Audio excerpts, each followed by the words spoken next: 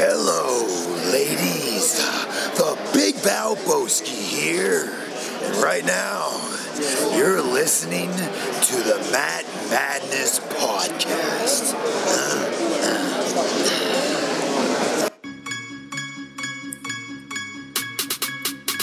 They talking all of this madness, talking all of this madness, talking all of this madness. They talking all of this. Hello, everybody, and welcome back to the Matt Madness Wrestling Podcast. I am your host, Ron Pashery. With me I am your host, Ronald Pashery Jr.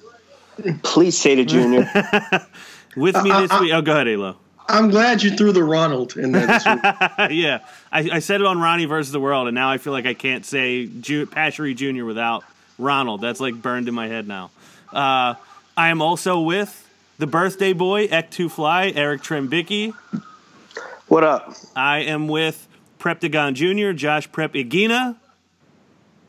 And with Mr. Wednesday Night Live, as you already heard, we call him Alo. The ladies call him Balo, Aaron Lloyd. I call him my best friend. You do. That is true. All members of the Alo Club. Pending lawsuit against Vince McMahon for stealing. We got a lot of it. And don't forget Alo Yoga. Yeah, ridiculous. Get out of here with that. Subscribe on iTunes. Please leave a 5-star rating and review if you haven't already. We are reviewing the Royal Rumble this week, but a couple real quick things that I want to mention that will be talked about tonight. R-Truth, the new United States champion, Ron Killing, could not be happier. The reigning defending. Yes, he has. He won it and defended it on Tuesday night. Could not be happier. Dean Ambrose allegedly leaving WWE after his contract expires in April. We will discuss that. Also, last week, I forgot to mention it, the 3-year anniversary of the Matt Madness Wrestling Podcast. So congratulations to us for that, as well as a happy birthday to Eric Trembicki and Becky Lynch. Oh, thanks, guys. Yeah, Becky Lynch's birthday, too. I didn't realize she had the same birthday as you. Oh, I'd be realizing. You've been texting me crazy all day. I'm sure you did realize. So, real quick, just before we get into any specifics, the Royal Rumble was Sunday evening. Alo, do you know if we have a rating system on this show? Yes, we have a nice gentleman that I'm very fond of that introduces that. So here he is, everybody.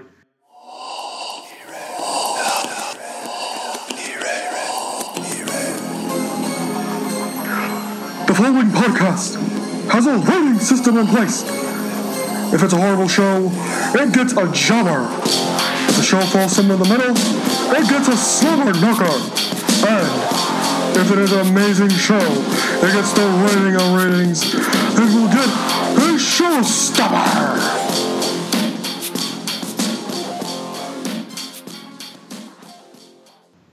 Okay, we're back. Thank you, Howard. The generosity of that man at his age to come here once a month to just deliver that just makes me very happy. Howard is a very gracious man. Who wants to start off with their rating for Royal Rumble 2019? Well, I'll modestly, since it's my birthday, I'll just give it a slobber knocker. I'm going to give it a showstopper. Just because Royal Rumble is usually my favorite event. A few little nitpicks here and there, but when you think of the theme of the show, Royal Rumble, 2 Royal Rumble matches, I felt both matches delivered, so I'm going to give it a showstopper. All right, fair enough. Prep? Yeah, I think I'm going to go high slobber knocker. I enjoyed most, if not all, of the show. And there were some matches that I might put on the list, so we'll see. Okay, Alo? Yeah, I'm a ditto with Prep said with a high slobber knocker. The only thing I didn't really care for, and you guys can probably convince me, or I'll give you guys every chance to convince me otherwise, I did not like the WWE title match. That's just me. I'll let you. Maybe you guys can convince me otherwise, but I'm gonna give it a high slobber knocker. I thought the entire card was excellent. I thought the undercard really delivered. I was a big fan of both women's championship matches. Even the Co-Besties winning the tag title. That was a real like that was like an emotional moment, you know, because like we always talk about they don't tell great stories, but that was like an actual great story that they actually told, and they kind of told it perfectly. And we'll get to that match. It was something I popped for huge. I don't think anybody really picked up on. But they want to be y'all so bad. They do, but in one aspect they outdid us, and I'm very jealous of that. But I'll get to that later.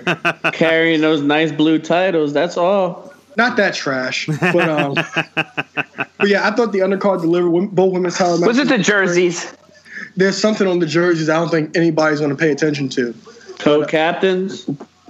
Yes, the captain patch on the sleeve, but it said co-besties or whatever. But it was the captain patch on like they have on the NFL jerseys. Mm-hmm. I thought that was a really nice touch. I love that. Like that. Go ahead. Go ahead, Patch. I'm done. I was a straight slobber knocker. There were matches I really liked on this card, but any match where Brock Lesnar is Universal Champion is already knocking it an entire letter grade, and I agreed that the WWE Championship match, I did not care for it. I thought it was boring. I thought it was too long. And the Rumble matches themselves had like some good moments, but there was nothing like really super memorable. There was no entrance that happened that I was like, oh yes. Like, it didn't excite me the way I hoped it would. And I actually enjoyed my company more than I enjoyed the show. Now, I didn't dislike the show, but I didn't think it was anything special. So not to completely crap on my showstopper rating. Like, I agree, both world title matches, in my opinion, were kind of lackluster. And it's not because of the Brock Lesnar going in as champion, leaving as champion. Majority of fans were going to hate that. So I hate that. That tarnishes the show. So, yeah, I mean, if I thought of it a little more sensibly, I probably wouldn't have given it that showstopper ranking. But I'm sure we'll get to it. Pash, I think if you think back and you look at least in the women's division, if you compare last year's Rumble to this one, I think this one, I mean, it didn't have necessarily the surprises, but I thought there was a lot of spots-wise that outshined last year's match. Yeah, there were good moments. I think probably this one suffered a little bit from the fact that last year was the first one. We were there, and it probably, like, as far as my emotions are, it didn't, like, reach the same level. So it may not even be the fault of the match itself. It may just be the circumstances lead me to preferring last year's. I believe you mentioned that. I don't know if you mentioned that at my house, but I think you may have mentioned that on the air last week. I mentioned it both. So just to start off, Ronda Rousey retains the Raw Women's Championship against Sasha Banks. I personally thought this was Ronda's best match. I thought Sasha was like up to the task of having a great match with Ronda. It was like really hard fought. I cringed a few times during this match. Shocking. And after watching a UFC event with Prep 2 weekends ago, Prep watches MMA the way I watch wrestling. He's cringing and he's like, So I was like, oh, that's what it's like to watch a wrestling show with me, cringing all the time. But I thought they did a good job of selling how tough of a match this was for Ronda, and I liked that Sasha was so bitter in defeat. Like, she didn't want to shake her hand. She wasn't celebrating with her. She didn't want to get her hand raised by Ronda. She was pissed that she lost, and that was that. What did you guys think? Am I overrating this match? No, I wouldn't think you're overrating it at all. It was definitely Ronda's, I would say it's her best match. The only thing I think you can really compare it within a high praise would be her Mania match, but I think that's just because everyone was so impressed by her first match being that good. She knew and said on TV and on social media and in .com exclusives for weeks, she knew that was going to be her best match. So, no, I mean, I thought the match was extremely enjoyable. It's amazing to see what they're doing with the women divisions right now. To your point, the fact that they were billing it like this and hyping it up that much, and we kind of came out of it feeling like it did what they said it would, I think is it says a lot about how good they actually did, because usually when your expectations are high, it is harder to live up to them, and they did. Yeah. And if you recall, I mean, Aaron even mentioned that last week. He said, does anyone think there's a chance that we're going to be disappointed, like we're going to expect too much? But like I said, in comparison to like Seth and Dean, and not to knock either one of those individuals, but both of them have had a match in the past that you expected something out of it and you got less, whether it was their fault or the person they were in the ring with. So when they were going to go one-on-one, you figured it was going to be special. You just kind of knew. There's been times where you expected something special from Sasha and she delivered. A couple months go by, they do nothing with her. She's about to have a marquee match. She delivers. She has a big match on Raw. She over-delivers. She has a marquee match again months later. She over-delivers. So whenever you expect it, she delivers. Yeah. Prep, now you turned to me immediately when that match ended and said you loved it. You thought it was Ronda's best match. Did you get a chance to rewatch it? I know you said you wanted to. Nah, I did not get a chance to rewatch it, but I guess that's good because I wanted to keep it like my initial rating is what I rated it. I do think that is her best match. The only thing I think you can compare it to is the Charlotte match. I thought the Charlotte match, it was good, and the only reason this one was better was probably because it had a definitive finish. Yeah, I thought that was a good aspect of it. I thought Sasha brought it a little more, and they had the little video that released last week. I don't know if everyone saw it, of her like training at the Performance Center with Drew Gulak and working on like her submission defense and everything. Yeah, and that was real good. I liked that a lot of the stuff you could see her doing in the match was stuff you saw her working on in that video. I thought that was kind of a nice touch. And Ayla, what did you think? Yeah, I agree. This was her best match. Her best singles match. The second place singles match, I'll put Charlotte. But like Prep said, this actually had a finish, and it wasn't as sloppy as the Charlotte match, even though the Charlotte match had way more physicality. But I thought the match told a great story because with Sasha showing that she is the best. This match had way more technical aspects to it than I thought. Like, I love the whole part of Sasha working on Ronda's hand, like even at one point biting her hand when she was pulling her hand back. Mm-hmm. You know, I guess Sasha's a Zack Sabre Jr. mark. I think you said that during the match too. Yeah, I did too. So I had to slide that in there for you and the listeners. So even though I expected a little bit more of a high spots, the fact that it was more of a technical match didn't take away from it at all, because that just kind of works with the story and it kind of shows Sasha the best. I do think this match could have been better, but I do think that this match was really, really good, and this was my match of the night. It was my match of the night as well. And then in the other women's title match, Asuka tapped out Becky, which I think we all knew was ultimately going to happen with the women after that happened. I thought this was a really good match. It was a great opener for the show. I thought an important win for Asuka, and especially considering like what followed after that. Obviously, Becky losing the title is what set her up to win the Rumble later on in the evening. Do you guys think that this cements Asuka as a champion a little more, or do you think she's still just like definitely behind Charlotte, definitely behind Ronda, definitely behind Becky? Prep? Yeah, but they didn't even like go on Tuesday anything about Asuka, so she's clearly in the back seat right now. Yeah. Does anybody feel like Asuka is in a good place as the SmackDown Women's Champion, or do you think she is just in the rearview mirror at this point?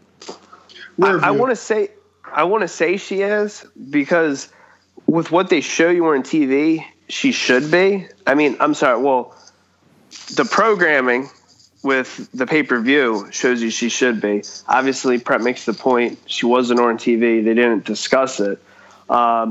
There's some reporter, I don't know who it was, Lafferty tweeted something, and I saw the guy's page.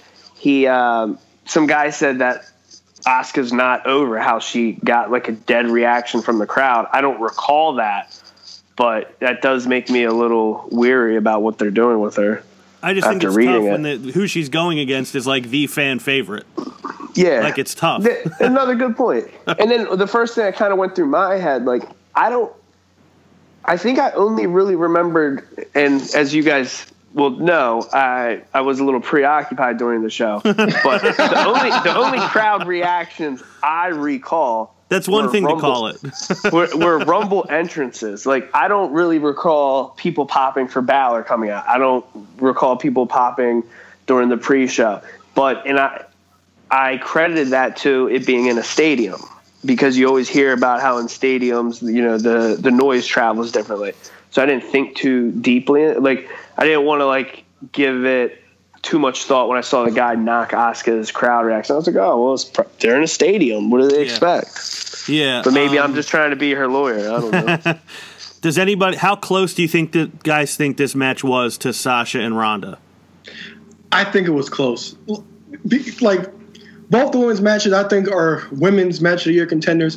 And they both had, I think, outside the tag title match, I think they both had the best stories, because this story was predicated on how Asuka didn't really beat Becky. Ronda cost Becky the title. And it was like the face versus face dynamic. They made it work in this instance. I thought that the physicality was there, and the ending with Asuka flipping over, putting the Asuka lock in to put Becky away, I thought that was great. And also the part where Asuka was locking in the disarmer, and then Becky was locking in the Asuka lock to try to beat him. Like they booked this match perfectly because of Asuka not beating Becky, and they made both women look strong. And I wish they didn't have Becky tap out, but they're out on that match. And to go back to the Sasha match, I love the fact that Sasha didn't tap out. Yeah, me too. I agree with what Aaron's saying about the Becky thing. And, you know, I've read some stuff on Twitter, like how much better it would be for her if, say, she were to pass out. But then when Ron starts up the Asuka comment about this cements her more, I guess I'm more okay with it. Like, all right, Becky taps. This should help Asuka. Yeah, Asuka needed the win. So they did the right thing here. No, what do you guys think with this? Like, last year, Asuka really didn't say that she was facing Charlotte until, a month after the Rumble? I don't remember, but it wasn't instant. Yeah, it was a while. Like, do you think they should Becky be staying on SmackDown until, you know, should she be staying there for 60-plus days? Well, this is the thing. Somehow, some way, Charlotte's getting involved in this match. Somehow, some way. So, I don't know if you guys saw it, but it's being advertised for Fastlane as Charlotte and Becky one-on-one. So, somehow, some way, Charlotte's getting into this match. Well, on a positive note, they also advertise one-on-one AJ Styles versus Daniel Bryan, and we're not getting that. So hopefully, card subject to change. You don't know that yet. Trust me, I won't be shocked if we get it. What do you mean? That's not the Fastlane is the next. Fastlane's I'm thinking of Chamber. You're right. Yeah, Prep, you had something you wanted to say? Lost it? Well, yeah, it will piss me I forgot. It will piss me right off if Charlotte ends up in this match, because she's not needed. If anything, she's taking away from what this should be. Like, Becky Lynch, out of nowhere, became not just, like, the biggest women's star. She became the biggest thing in wrestling, like the most beloved thing in wrestling. All on her own, out of nowhere. Then the thing with Ronda launched to, like, ridiculous heights. And Charlotte is like, she doesn't belong in it. This is not her story. This is not her place.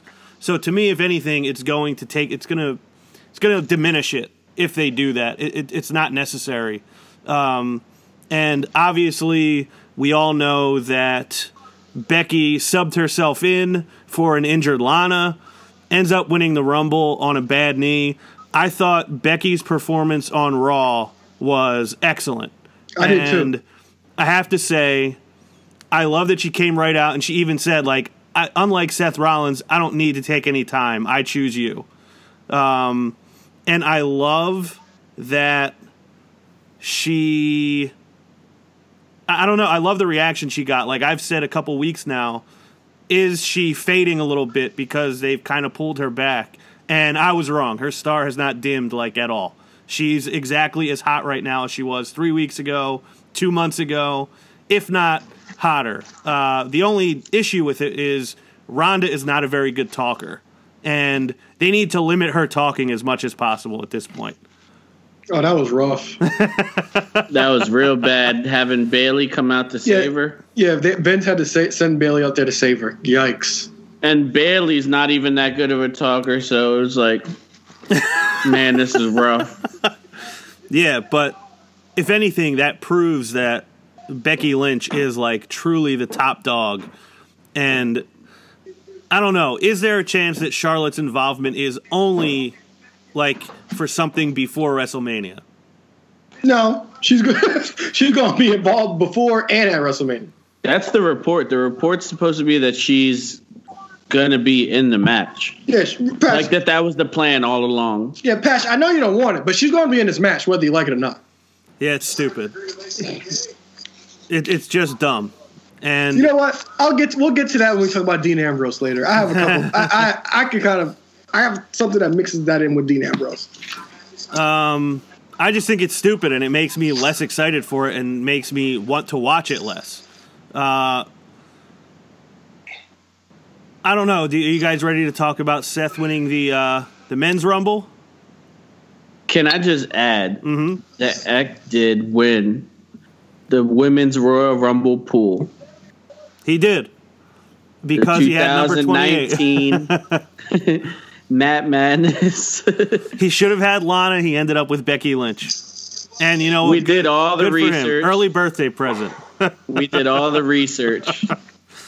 We did do all the research, and there was some in the crowd trying to say he didn't really win, but we couldn't find any loopholes. So Eck did eventually hold up as the winner.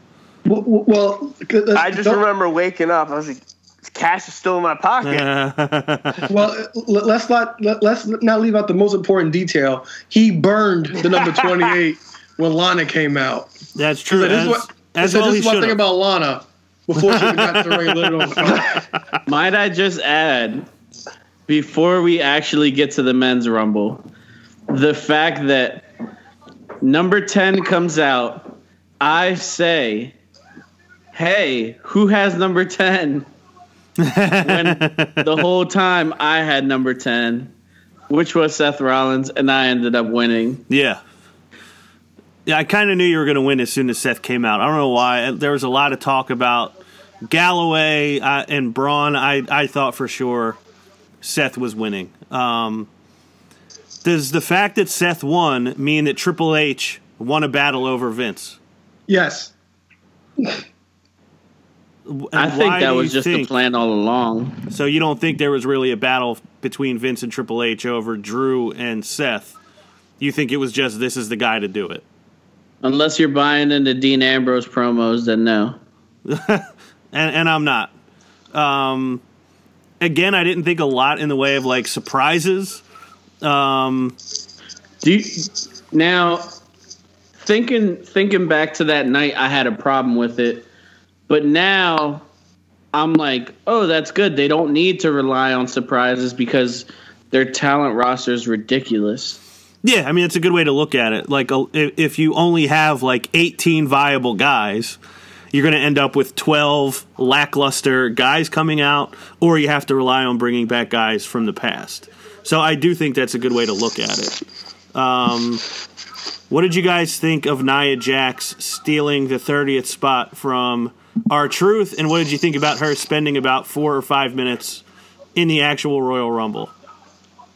I'll take this first. I was kind of annoyed at first, but the fact that she was in there for a while and got ran on, I thought it was hilarious. I loved it. So you liked seeing her take the RKO and everything? Well, I like that, and I also I that was hilarious. But I also like when Orton was set up for the 619, and I was like, oh, that's cool. Like, she's gonna work with him, and she just flatlined them right out. I popped for that. I was like, okay, like, I'm not a big fan of her, but this is funny. And then the more and more it continued, I was like, this is great. I think all the heat on social media from it was stupid, but that's me. It is stupid. Prep, what did you like about it? You just thought it was cool that they let her do it?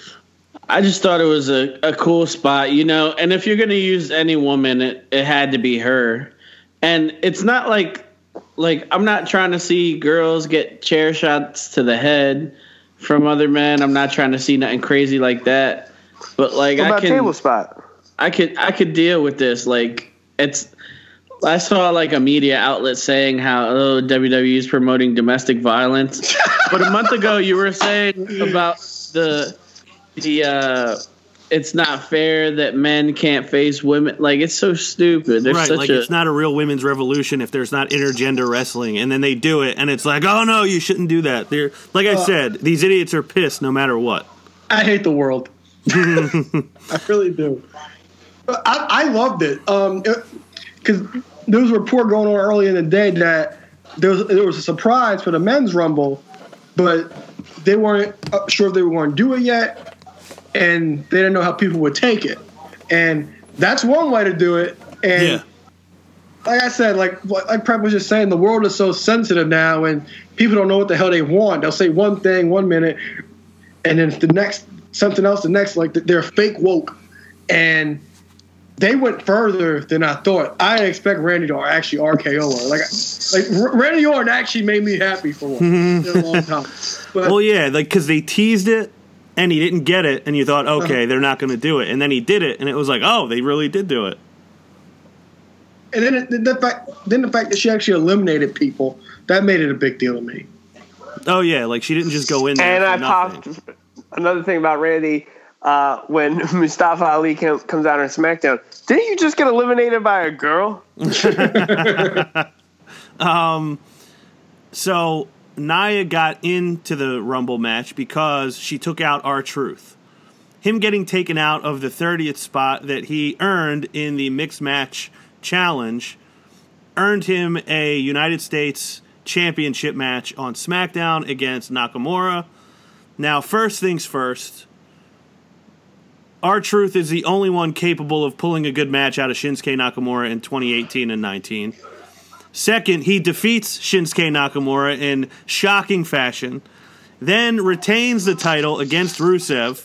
I just want to say, one, this guy, I'm not even talking about R-Truth on the TV show. I'm talking about Ron Killings earned this by being unbelievably over with the fans, by being just fun to watch and one of the most consistently entertaining performers on the roster. And who knew that Truth calling out Carmella to end up getting a title shot by pinning her would end up creating something that was this much fun? Like, who could have seen that coming? Because I think these two are so much fun to watch together. Like, it's such a weird...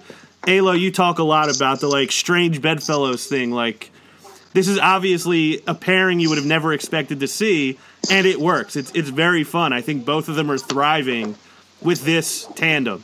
Yeah, and like the whole opposites attract thing, and like the balance they show each other. Like, he's always so serious, but what he's saying is wrong, and it's, he's making a joke about it, and she's playing the straight man about it. It's really fun. It works, and I talked about this all the time. When sometimes they paired Truth with Eve Torres for a short bit, but God, they had no chemistry. It was completely horrible. It didn't work, but their chemistry, but Truth and Carmella's chemistry is perfect. Like, I can't wait for him to come out with the title. R-Truth is having a hell of a weekend. Yes, he is. He performs at Bellator, prominent spot Rumble weekend, and then wins a title. And he had maybe the best line of dialogue in months when he said, 1 minute I was rapping, next minute I was napping. and not to take anything away from R-Truth, but one thing I enjoyed during his match against Shinsuke on SmackDown is kind of like what Aaron said about Lashley and Leo. Despite how bad Lashley may be, it's cool to see Leo with the IC title. Mm-hmm. I mean, the United States title looked great in Carmella's hand during that match. Yeah. Oh, yeah. Yeah, I really enjoyed it. And like I said, I really, like a lot of people may look at this as like, why did they do this? Or like, this is a joke to make us laugh for a couple weeks. I really think that this man earned it. Like, the work he has done for most of the last year has been better than almost anyone else on the roster. Hey, this may be a perfect definition of this is too good for us, but we got, Shinsuke had the title for how many months and defended it twice. So this is a perfect time to play hot potato with the title, switch it around. It changed hand on the pre-show. Like, I missed it because I was busy hosting. You guys were just arriving, let's eat. And I didn't even know the title changed until number 3 during the Rumble match. I'm like, wait a minute, he won? Didn't realize that. Then you get the title change 2 days later. I was like, oh, that's cool. Then he's defending it. I'm like, oh, is it really going to go right back to Rusev? It's making the United States Championship actually interesting. And again, this could be just a 1 week thing. I hope it's not. But that belt has been more interesting this past week than it's been in over a year. Agreed. What's up, Prep? Yeah, also, like, we say this about certain people on the roster, but, like, Truth might be that guy now where WWE is like, this guy has worked. He doesn't complain. He does what he's told. Let's throw him a bone. We see the same thing with Heath Slater. First SmackDown Tag Team Champions. Remember that time he pinned Seth Rollins? He has his spots where he gets his time, and Truth might be that guy. And you figure leading up to Mania, the story is being told right now to do the same thing with Zack Ryder and Kurt Hawkins. Yeah, I'm really happy for him. I loved the .com stuff they did after he had won. I loved seeing the little photo shoot they did with him with the belt. Did he call it the Intercontinental title yet? I don't think so. So maybe we'll get that next week. If he did, I didn't notice it. I want him to call it the Cruiserweight title. Remember that bit he did backstage a few weeks ago? I do. Yeah, I really think it's great. I'm happy. What are you calling me, fat? And the only guy to get a good match out of Nakamura, he's the only guy that could resurrect the United States Championship. So I'm glad they did it. Now, obviously, Seth Rollins wins the Rumble. He has not chosen a WrestleMania opponent yet. He did get his ass kicked by Brock on Raw. I don't really have anything else that I feel like we need to discuss with that. But Dean Ambrose... Oh, go ahead, Prep. No, you're good. Go okay. ahead. Dean Ambrose... More important. The story comes out that he is not returning after his contract is up in April. I don't know exactly what everyone else's thoughts are. We haven't really talked about it. To me, this is huge, solely because I sympathize and empathize with people not being happy working there. Also because WWE is clearly shook by the idea that people could decide to leave. And it seems like maybe it is starting. Maybe whatever their fears are starting to come true. Now, Prep, I'm pretty sure you maybe feel differently than the rest of us. Do you want to give your thoughts first, or do you want to let Ek and Alo give theirs first? So my main thought, one, I totally understand why this guy's walking away. You're paid like a top guy. That's cool and all, but if you're not creatively fulfilled, you're not going to be happy, and that's what's going on with him allegedly. But for some reason, I have this feeling that once he leaves, he's not going to be a guy who wants to work the indies. I think he's just going to be done with it. So you think he's leaving because he's done with wrestling? I think he's leaving just because he's done with wrestling. I mean, he's done a movie, maybe he wants to pursue other career opportunities. I mean, my first thought was, does he want to go to AEW? But I'm I don't really necessarily associate him with being boys with Cody or anything. As well as I just see him. We see this pattern with guys who get injured, they get so happy with that life, being at home, and then when they come back, it's they don't really want to be there, and he's just taking a stand and leaving. Yeah, I agree. That's a good point. I think the first thing my mind was trying to do was think about kind of like his expressions when he first came back, and like where you saw him on the card before he got injured. Like, they were resurrecting the Shield before he got injured. He was tag team champions with Seth Rollins. He had to do those house shows with Triple H filling in for Roman. He did the stuff with Kurt, and like you could, in my opinion, and we all know, I mean, for all the loyal listeners, I'm the biggest Dean Ambrose fan on the panel. So, you know, I was always a fan of him. I always saw the good in all his work, but he definitely seemed like he enjoyed what he was at least doing while he was out there. But from having that bad match at TLC, the crowd crapping on him, probably not being booked where I would think he wants to be. I mean, naturally, I think the first thing anyone should think is, you know, this guy, when they did the brand split, he was the WWE champion. For as long as he's been on Raw, he's never been in the Universal title picture at all. I don't even know if he's ever been in like a qualifying match for it even. So when you already were there 2.5, 3 years ago at the top, like, he's only been down for so long. Yeah. Ayla, what are your feelings on it? Well, to piggyback off Prep said, I agree wholeheartedly. Like, I don't think he'll wrestle when he leaves. I don't. Like, of course, going to AEW would be a big deal because he'll be the first one that actually leaves WWE and goes immediately to AEW. He'll be the first one, but I don't like Prep said, I don't think he'll want to wrestle. Now, there are things I would love. I think he will fit perfect in Impact, but in a program with Sami Callihan, I think that would be really fun. But I don't think he would go to Impact. Tag team partners. But I don't, like I said, like when he leaves, I don't really. Richie kind of hit on this when we watched after the Rumble went off the air about how everybody's been here too long, and when Ambrose leaves, I don't think he'll really be missed. Now the Ambrose stands, they'll miss him and stuff, but it's not nothing against him. It's just the fact that he's been there for what? He's been on WWE roster for 7 to 8 years, and for the last 7 to 8 years, we've seen the same thing. And it's but so much time you can see the same thing. And at the same time, his peak was what? Maybe, me personally, I think his peak was from 2014 to 2015. That was his peak by himself, not including the Shield. And especially in all sports, especially wrestling, everybody kind of has their peak. But at certain times, you have to evolve. Ambrose never really evolved and stuff. Like, the only person I can actually say that had a long peak, but was Triple H. But he evolved.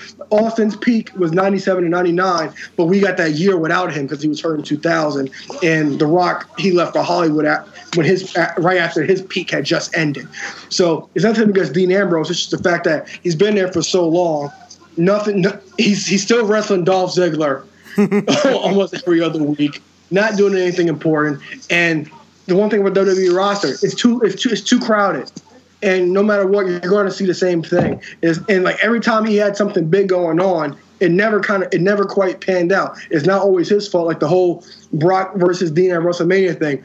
So if you go back and listen to those shows, we were in love with that whole thing. Mm-hmm. That could be a big deal.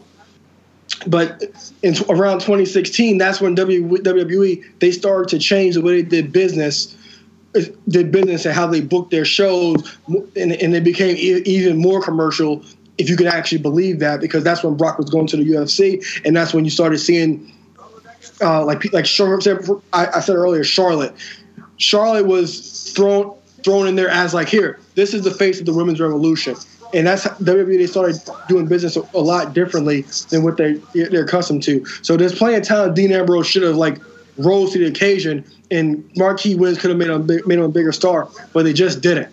So his peak was that little 2014 and 2015 period for me, but I don't think he'll really be missed at all. No, I agree with that. And it's not his fault. It's like anything he did we got excited about 2 weeks later, it wasn't worth being excited about anymore. And like you said, they have so many guys, it's not like they need any one person. But for me, as a guy who has wasted a lot of his life doing things he didn't want to do, at jobs he didn't want to be at, I'm happy to see somebody make the decision of, you know what, I'm done now. Yeah, and a lot of times, like when he cut these promos, like even when he was a face, like they had him cutting those little jokes and stuff. It wasn't funny sometimes, yeah. Sometimes was a little corny sometimes, yeah. But you could always watch that there's like something else in there that he wants to say and do, but he actually can't do. And what he can't do may actually made what he had to do better. Like even with his promos with Seth this past few months ago when he turned heel. Like after that whole Roman promo, that's when it went downhill. Because a lot of people got sensitive to the fact of like, oh, you really gonna say that? And like some of the promos you could see him pacing back and forth, and there was like certain things he wanted to say, but he just couldn't say it. So like you could see it's in there, but they just wouldn't let him do it. If he could have came a little harder with it, it would have been a little more effective. Yeah, like as soon as it started, they like pulled it back, and I could see getting discouraged by it. Yeah, but I mean, as far as like the script and like what he's allowed to say and can't say, because you can tell when he's out there that there's things that he wants to say and do, but he can't do it because they won't allow him to do it. By the way, I'll be the first to admit, what is it? April, his contract ends. May, June, July. Hey, look, he's not in a ring anywhere. Hey, I'll admit I'm wrong, but past. When this segment began, you mentioned you don't really see him as someone that's like boys with Cody. Him and Jericho are boys. Yeah, well, I guess any two guys that would do that, whatever the hell what the hell was that stupid match called? Well, the Asylum match. Yeah. Any two guys that would do the Asylum match together, I hope would be good friends. Yeah. Jericho says on his show all the time, Ambrose is like one of his closest guys that's on the active roster. How fun he is in the ring, how fun he is outside of the ring, how do you like to text, how do you like to go out together.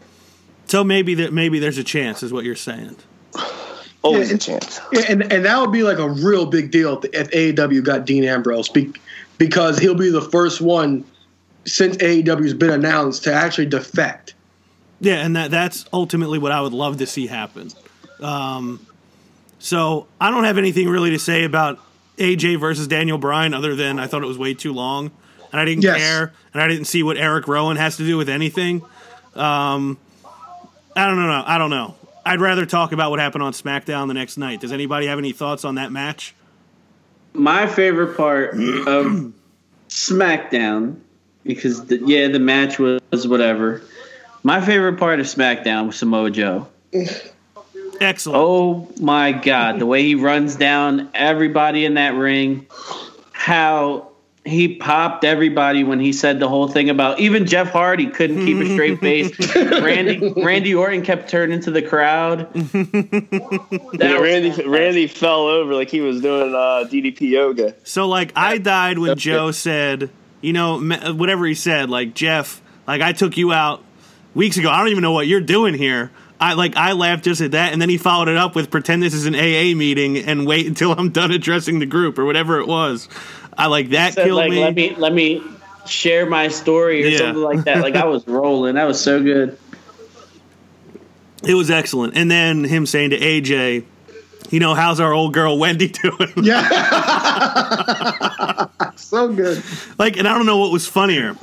Just him saying old girl Wendy or that he called her our old girl Wendy. It was excellent. The whole thing is so good. He's the best. He's one of the most underrated guys in wrestling, I think, and one of the most underused and undervalued. But the way he said it was just so casual. It was so great. Oh, awesome. And I got to give it up for the hemp title belt. It's awesome. I love it. I think it's so funny. I love how well they did it. I'm shocked that it turned out looking as much like the actual WWE Championship as it does. Yeah, I was when they were, when I saw the bag, I was like, all right, it's coming. I didn't think it was going to be that size. I thought it was going to be smaller. I was anticipating it to be like the size of a wing eagle, like a smaller main plate, but I enjoyed it. The buckle, I think, are Velcro straps. Is cool. The wood, if you look at the detailed pictures of it is so good. The the green part in they're like stones, like mosaic. It's crazy. Yeah, like I don't know if they're. I can't remember what it's called. Like if it's like turquoise. I'm not sure what it is. It's turquoise. Like the Native American rings. If you ask Valentina, it's blue because I had 2 memes of the belt saved on my phone, and I was scrolling through my pictures, and she's like, "Why is that belt blue?" And I just started popping like, I can't even explain the fact it to that you. it's a fabric strap and it has wooden plates. They really.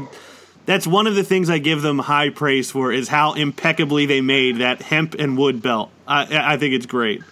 As good as that was, I lost it when Eric Rowan's music hit, and all you see is his name with the recycling logo as the O. See, I only saw that, so I didn't see the whole thing.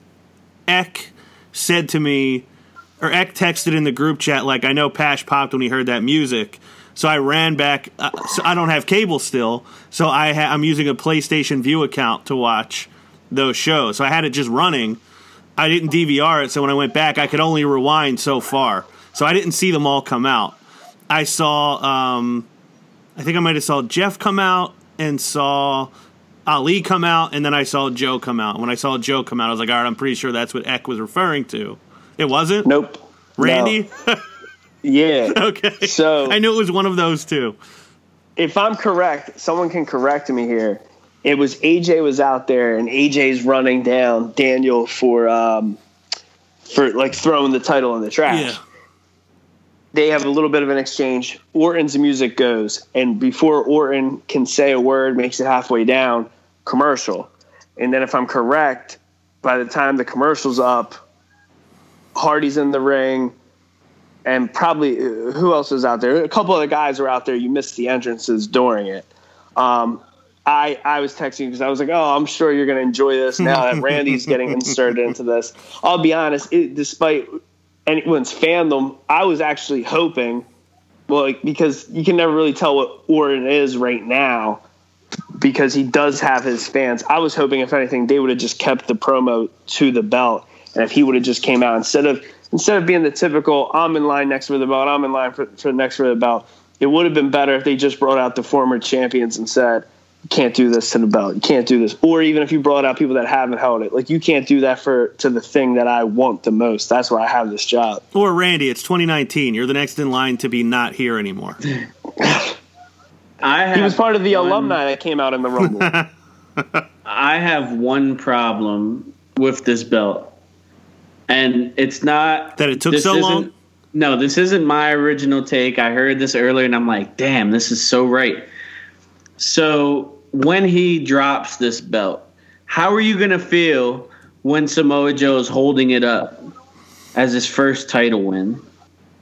Yeah, I don't know. I thought that too, to be honest. Like, it'll be weird when somebody wins it, but then on Tuesday they'll come back out. There'll be like a with ceremony where they do like have it out on the table and everything.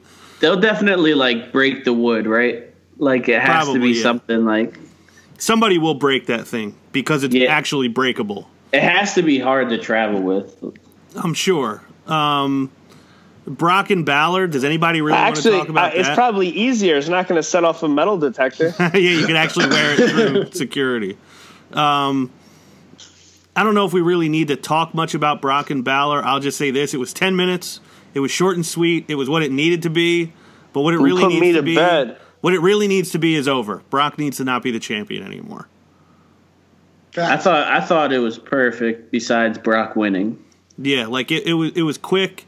I thought Finn looked really good in the match. He won losing. Yeah, so for that it was fine. But like, I'm just so over it. I don't want to be talking about Brock Lesnar anymore. I don't want to watch him anymore. I just want to be done with it. Well, before we go any other direction, can we stay on the Brock topic for a minute and talk about the ending of Raw and that promo? Sure. Am I the only one that thought this was scattered and terribly executed? No. I think universally, no pun intended, I think universally people thought that. I don't know if this was something Prep was going to bring up earlier because we brought up something to do with either Brock or Raw, but I don't know. It made no sense. You had the segment with Daniel Bryan in the back. I thought, if anything, Rollins should have called out Brock at the end of the Rumble. He should have did it the first thing on Raw. There should have been no hesitation. He's been calling him out in promos for so long, and then he just comes out. Brock just goes right out. Rollins runs right up to him, and Rollins gets annihilated. Yeah. I mean, it's literally like they just stabbed someone's tire. The air's out. I mean, talk about a deflating way to end Raw. Yeah, like this guy. Well, and he didn't even get to choose Brock yet, right? Quote unquote. No, I mean, quote unquote, no. But I mean, the Twitter account said that he did afterwards. I mean, it only makes sense. Look, I honestly don't even care what they do in the lead up to this. Like, I don't care how bad it is. I don't care if it's good. All I care about is if Seth Rollins is the champion on Monday. Like, shows up to Raw as the champion. The Raw after Mania.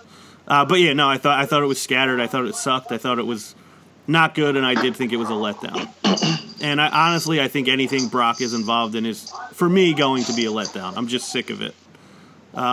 There was a chance. There was a minute where I think we thought Finn might be winning. Prep even said, like, oh, Pash, you might be watching Raw tomorrow. Thankfully for my time, Brock did win, and I didn't have to watch Raw on Monday. But I promise the second Brock is not the champion anymore, I will sit down and watch an entire episode of Raw. This may be fantasy booking, but due to his fandom of Rollins, what do you think about the chances of DC accompanying him to the ring? Would love that. Oh, my God. That would be amazing. I'm so glad you brought that up. I just literally marked out on our own podcast.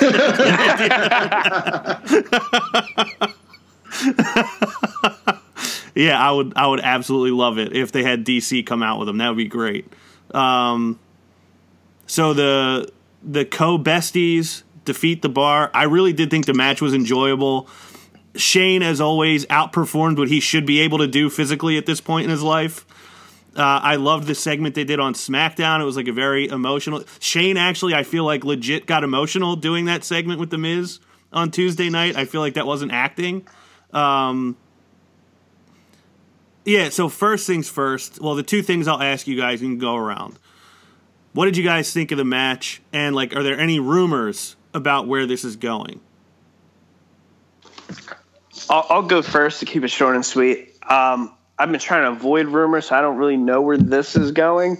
But I enjoyed it. I said last week, Shane's the guy to get me invested in The Miz. I'm happy to see Shane with a title. The match was good. Mm-hmm. The Miz actually was committed to wearing the jersey next. Through the match. Oh, yeah. Who are they facing next? The Usos. The Usos, that's right. That's solid. Yeah, it is. Alo, your thoughts? Yeah, I thought the match was good, and like I said in my review of the show earlier, they stuck to the story. This is probably one of the best stories they told in a while. This is actually the one good thing they got out of doing Crown Jewel was this story between Shane and The Miz. It's like I said, like the whole baseball jersey is fantastic. Shane always outperforms himself, and like I said, the segment on SmackDown I thought was excellent.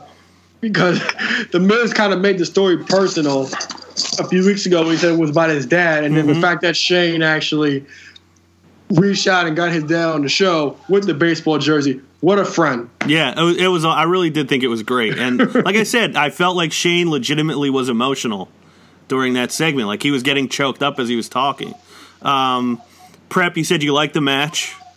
Do you like these guys as a pairing going forward?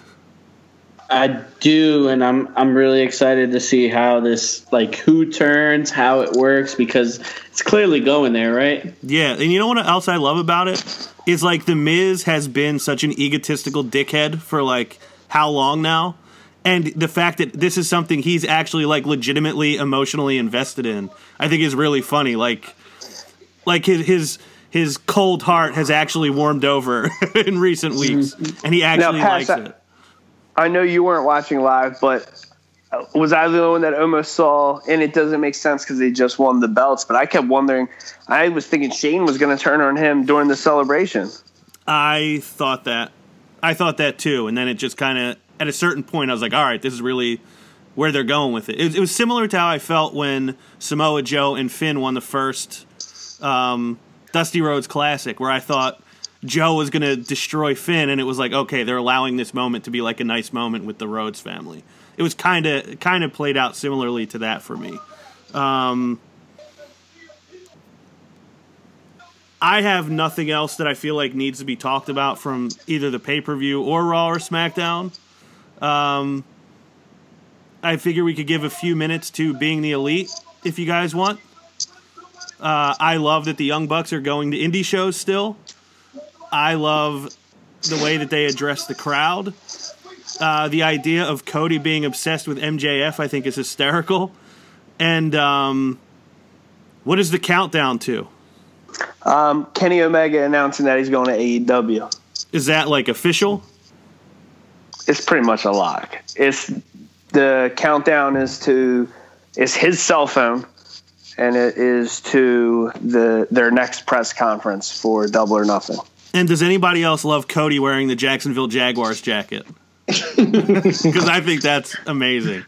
Yeah, I sent you guys a text the other day. Cody in a suit is greater than Homage in a suit. I do like that. Didn't you love Brandy Rhodes? Like the way she was? Her saying, like, you see my rack? She's like, you've looked at me, right? And he's like, I've seen you naked. And does anybody else love that Cody has this love affair with MJF? Yes, I think it's hysterical. The best part is, like, the salt of the earth. Mm-hmm. MJF is like such a kiss ass. Yeah, it's like, it's kind of like the Rugrats. How Angelica will be so sweet to the parents, but treat the babies like crap. Mm-hmm. in a second, Cody goes away. He's just like a dickhead, and I fucking love him. Yeah, it's great. I think it's excellent that they did that. Obviously, I was sad that he wasn't on this episode. Yeah, me too. Obviously, this week, not quite, didn't quite hit the high notes of last week, but I did think it was a fun 21 minutes to watch. Did you peep the line that Joey said about him signing any contract? Yes, I did. He was like, you know that I'll never look at a contract and I'll sign it. Yeah. And didn't they say, oh, you're signed for life with Lucha Underground with Lucha Underground. Yeah, those contracts were ridiculous. I think that was great, too. Is he really signed for like a long period of time? Well, most of those guys are. Like, that's the only reason why Penta and Phoenix didn't sign with WWE when they were supposed to. Like, when that was the big rumor last year, the MLW was like, oh, they're under contract with us, but those contracts everybody gets out of. It's the Lucha Underground contracts that nobody's getting out of. Gotcha. So is Johnny Mundo working Impact and Lucha, or yeah, they're allowed to work everywhere but WWE. Okay. So, and that's like the weird thing with them. They're allowed to work Lucha Underground, or they're allowed to work Impact, but they do have people in that Lucha Underground roster that are complaining that they have nowhere else to go, but they're just not exploring that. I don't know if they don't want to be booked there or what it is. I feel like to be an indie wrestler, like, if you want to get work, it's not that hard. Like, all you got to do is put yourself out there. Yeah, there's so many shows. I mean, my God, you're going to find some place to get booked. Yeah, there's so many promotions that, like, around us. Like, I'm sure there's a promotion in Westchester that X never even heard of that runs, like, every Friday at the VFW hall. That Mike Day is in attendance for right now. Yeah. Throwing chairs into the ring. Bumping into chairs. I wish. That would explain where these indie inquiries come from. I wonder if MVP's there. Probably. MVP's at all the damn indie shows. MVP goes wherever Mike Day goes. So I have a Ronnie versus the World that I was going to do last week. I didn't because we were like close to an hour and 40 minutes, and I was like, I'm not going to extend this any longer. It is about Bianca Belair, who had a title match at TakeOver Phoenix. Now, I've said for a couple months now that she is like one of the only things I'm invested in in pro wrestling. And I've made it a point to watch everything she's done leading up to TakeOver Phoenix. And I think everything she's done has been great. Her promos have been really good. Her interviews have been really good. I loved that in-ring segment that she had with Shayna Baszler 2 weeks ago. The Fatal 4-Way match was good. I really enjoyed her match with Nikki Cross in Nikki Cross's last match at NXT. And I thought her match with Shayna Baszler at TakeOver Phoenix topped all of it. I thought she looked like she belonged. She has a character. She has a look. She did something that almost nobody else accomplishes under the WWE banner anymore, and that is that she got sympathy in her match. I felt bad when she lost immediately, and then within a minute, I was like, oh, well, that was a great performance for her, and people are actually really invested in her now. I was moved enough by that performance that I actually made an Instagram post about it, and I haven't posted anything about wrestling on my social media in months. What I posted was a note from September of 2017, the first time I watched her, saying she's going to be a star. And it seemed like on Saturday night, the wrestling community at large has fully accepted that she is a star. And there's something even more important than the match to me about her. And everybody may roll their eyes with this point, with this part of it, but whatever, this is my time and I'll say what I want. I don't know if anybody remembers the Who is Bianca Belair vignette they did back in like April or May when they were first really putting her on TV. But she did this whole thing about how she comes from a family of significance. Like she was born to be great. Like greatness is in her DNA. And she talked about her great-grandfather being like the first African-American electrician in the state of North Carolina, and her grandfather having like a master's and PhD in like organic chemistry or something like that. And I think it's amazing to see that company portray a black woman in that way. Because I think a lot of people have a certain image in mind of what the black experience is in our country, but there isn't just one experience. And I love that her real life has been used with her character, and I think it's showing something very different.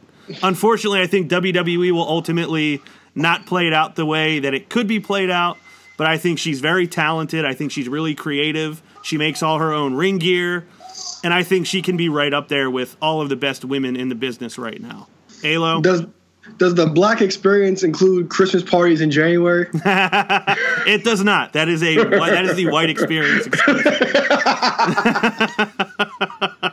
So no, that is not part of the black experience. I know. I just had to make it clear. Yes, but no, to me that's a really important part of her. Like if you remember Sasha coming up, Sasha's Ratchet was like a big part of what people thought of her. I think this idea that she comes from like a family of really smart, intelligent, successful people, and she's following in their footsteps. To me personally, that is like I think that's a really big deal, and that it makes me happy to see her get to a prominent place because you don't see that story really being told as often as it should. So I don't know. That was kind of all I had to say about that. I'm very happy with how successful that she has been so far, and that it seems like they are really invested in making her a big deal based on the fact that like Triple H even came out and said after the show, Bianca Belair showed that she's a star. Like, guess what, Triple? I said that a year and a half ago. So, but I'm happy that she's gotten there. Well, Pash, Homage did sign her, so that's true. And I'm doing this on purpose. Mm-hmm. I want you to attack Sam Roberts from what he said about Bianca Belair on the pre-show. So I saw the Sam Roberts thing, and I saw he's getting a lot of heat about it.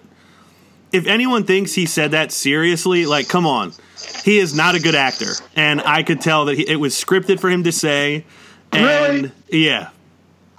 I just think he didn't know what the hell to say. The way he really said it, it was very, to me, it was very poor acting. Like, it's not, I mean, it's like, dude, come on. Do a better job. I don't think he really had any thoughts because, like, Mark Henry went off on him on Busted Open, I heard. I did see that he did that. I think he was put up to saying that. I think he did a poor job executing it. And I think the fact that Triple H addressed it after the fact I mean, if anything, though, it solidifies what they see in her. If they would look, maybe they didn't, and maybe I'm just being overcritical of Sam being a terrible actor.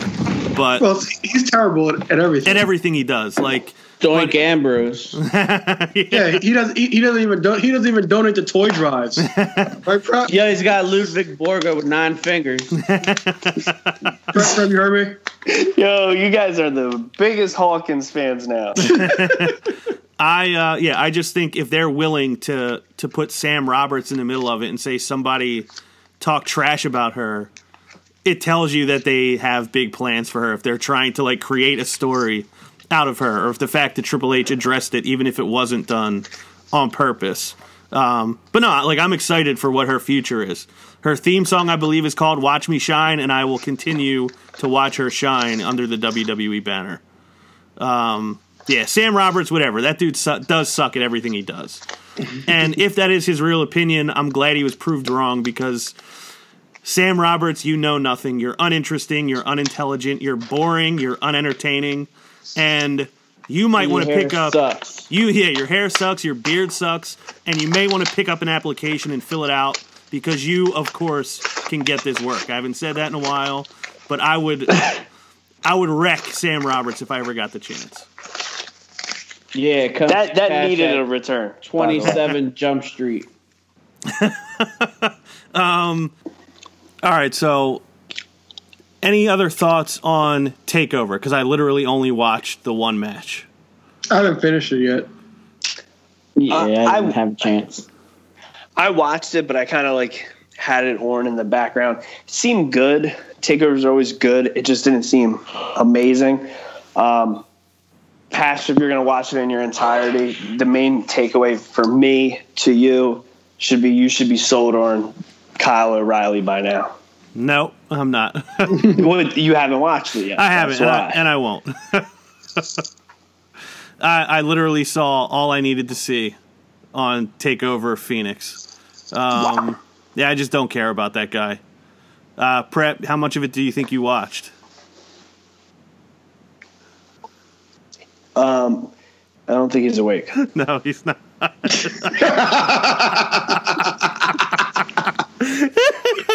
I literally watched him fall asleep as I asked. Okay. All right, so no more thoughts on NXT TakeOver Phoenix. That's his thoughts. He is asleep on it. So Pash's Indie Inquiry. Who wants to intro this segment this week? Yeah, I gotcha. So from Pro Wrestling Eve, we have Killer Kelly versus Kaylee Ray. Does anybody want to go first, or you want me to go first? I'll go first. I have nothing to say. I'll go first. Nothing. I have nothing to say. It was a match. Nothing special happened. Nothing noteworthy to me. I will say this. I kind of hinted at this about 10 minutes ago. Mm-hmm. I don't think there's a VFW in Westchester hosting an indie wrestling show. I highly doubt it in Chester County at all. But I do want to find one of these like dive bars, real small indie shows in Philly or somewhere close to Philly, because I do wonder where the hell these like venues are. Like the guy in front row isn't in front row. He's leaning or in the apron. Like the crowd is in the ring. It's crazy. Super small venues. Oh, yeah, very small. I noticed the one cameraman in the back that kind of looked like Tom Green, which I thought was funny. Very small venue. At the one point, they were on the top rope, and they were, like, right up against the screen that was up there. So I actually did enjoy aspects of it. I liked when they got going, I really thought that the crowd responded to it. I enjoyed the chop off they had on each other's chests, and I thought both of them showed a lot of personality throughout the match. So I enjoyed like the performance aspects of it, like Killer Kelly putting in the mouth guard and everybody knows she's about to go crazy. The spider suplex obviously freaked me out off the top turnbuckle. I would say that this was not in like my top half of the ones we've reviewed, but I did enjoy it, and it definitely wasn't at the bottom. And definitely better than the Zack Sabre Jr. match, I thought. I was more entertained by this one. Prep, had you seen this match before you chose it? So I was on a kick, like watching some Killer Kelly matches. And I mean, I just wanted to, this was more to highlight her and then how cool Pro Wrestling Eve looked. Mm-hmm. Like, that venue's awesome. I like that aesthetic. And Kaylee Ray was someone who was in the first Mae Young Classic who I've kind of missed. You know, she signed that World of Sport contract, and we haven't seen her here in the States, but word on the street is her and Viper are going to WWE UK pretty soon. Oh, wow. Yeah. As far as the match goes, like Alo said, it was a match. It wasn't great, but it wasn't bad. It was just there. My main takeaway is the same thing I've said since I've seen her the first time. I love Killer Kelly. Her strikes, they look really good. She has, like, her character pretty down-packed. I wouldn't change much about her. I agree. I saw, like, character aspects in both of them. Like, you could see there was entertainment value in both people. The one point when they were chopping each other on the chest and Kaylee Ray goes over and gets the bottle of water. And she's like, that it hurts. And she takes the bottle, she takes a sip, and then hands it to Killer Kelly, like, you take a sip too. I thought that was funny. So yeah, you're right. It wasn't like a barn burner of a match, but like if I was at a show and I saw that match, I would have enjoyed it. And I see something in both of them that this is something they could be successful at for a long time. So I enjoyed it. And do we have a selection for next week? Yeah, so next week, we're going back to that hot indie Impact Wrestling. Okay. We're going to watch OVE versus The Rascals, which is Trey Miguel, Desmond Xavier, and Zachary Wentz. All right. Well, I look forward to watching it. Any final thoughts anyone has before we close it out? Happy birthday to you, Ek. Happy belated birthday to Lowdown, because you are a part of this network, so we wanted to say that to you. Oh, by the way, happy Lowdown Day. How is everybody's Lowdown Day? So that's what I was waiting for. Donovan, my Lowdown Day was fantastic, as every Lowdown Day is. My Lowdown Day was so good, I wore it in a shirt inspired by the Lowdown. Yeah, so Lowdown, happy birthday to you. Happy birthday to you, Ek. Happy birthday to Becky Lynch. Happy 3-year anniversary to you guys for us making it 3 full years as the Matt Madness Wrestling Podcast. Yeah, I guess that's it. Joel Embiid, it's been 3 years. Come and trust the process with us. LeBron, come and sit on the throne on Matt Madness. It's been 3 years. We've been inviting you for well over 2. Check out your boy Elroy. New episodes drop every Friday. Prep, anything you want to say about your boy Elroy? This week's show should be a lot of fun, so make sure you tune in. Today's Thursday when you're listening to us. It'll be up first thing Friday morning, and you guys are all welcome to send questions over. We love to talk about your questions. If you like MMA, check out your boy Elroy. And on behalf of my birthday and the 3-year anniversary, if you've already left us a 5-star review, make a fake email account and give us another one. That's a birthday gift to Ek. Come on. Bring one back. Bring one back. Come on. Anniversary gift, birthday gift. We'll take them both. I think it's a beautiful idea, Ek. I'm glad you suggested it. So that is the show. That is Royal Rumble 2019. We are officially on the road to WrestleMania. One more question. I forgot. We had a question from Raul. Okay. I didn't want to forget because he might come after me or something. Yeah. You know he's something. You're in his good side at the moment. Okay, good. Okay, good. All right, so. Oh, time out. For the listeners that were wondering because they heard last week, Vince McMahon changed the booking and rescheduled the match. That's why we didn't have that for the review. Yeah. Oh, yeah. Prep versus Raul is at the chamber. It's at the chamber. It's not in the chamber. It's at the chamber. Let's just say that punk flaked. I made it to the ring. He didn't. I'll break the fourth wall. I don't care. All right. So his question is, if you drank 2 5-hour energies at the same time, would you have double energy for 5 hours or 10 hours of energy? I don't know, but logically thinking, Raul, and thank you for the question, I believe you would get double the energy for 5 hours. I think it's more fast acting than long lasting. So I think you'll reap the benefits now as opposed to later. 5-hour energies are for freaking punks who don't show up to matches. Drink coffee like a real man. Oh man, I don't drink coffee. That one hurt. Well, you're a special breed. Although maybe that's because I don't need any caffeine for anything. Either that or you're just drinking that green tea. No, I don't drink tea either. All night pash. That yellow fever you have. So that's where you're going with that.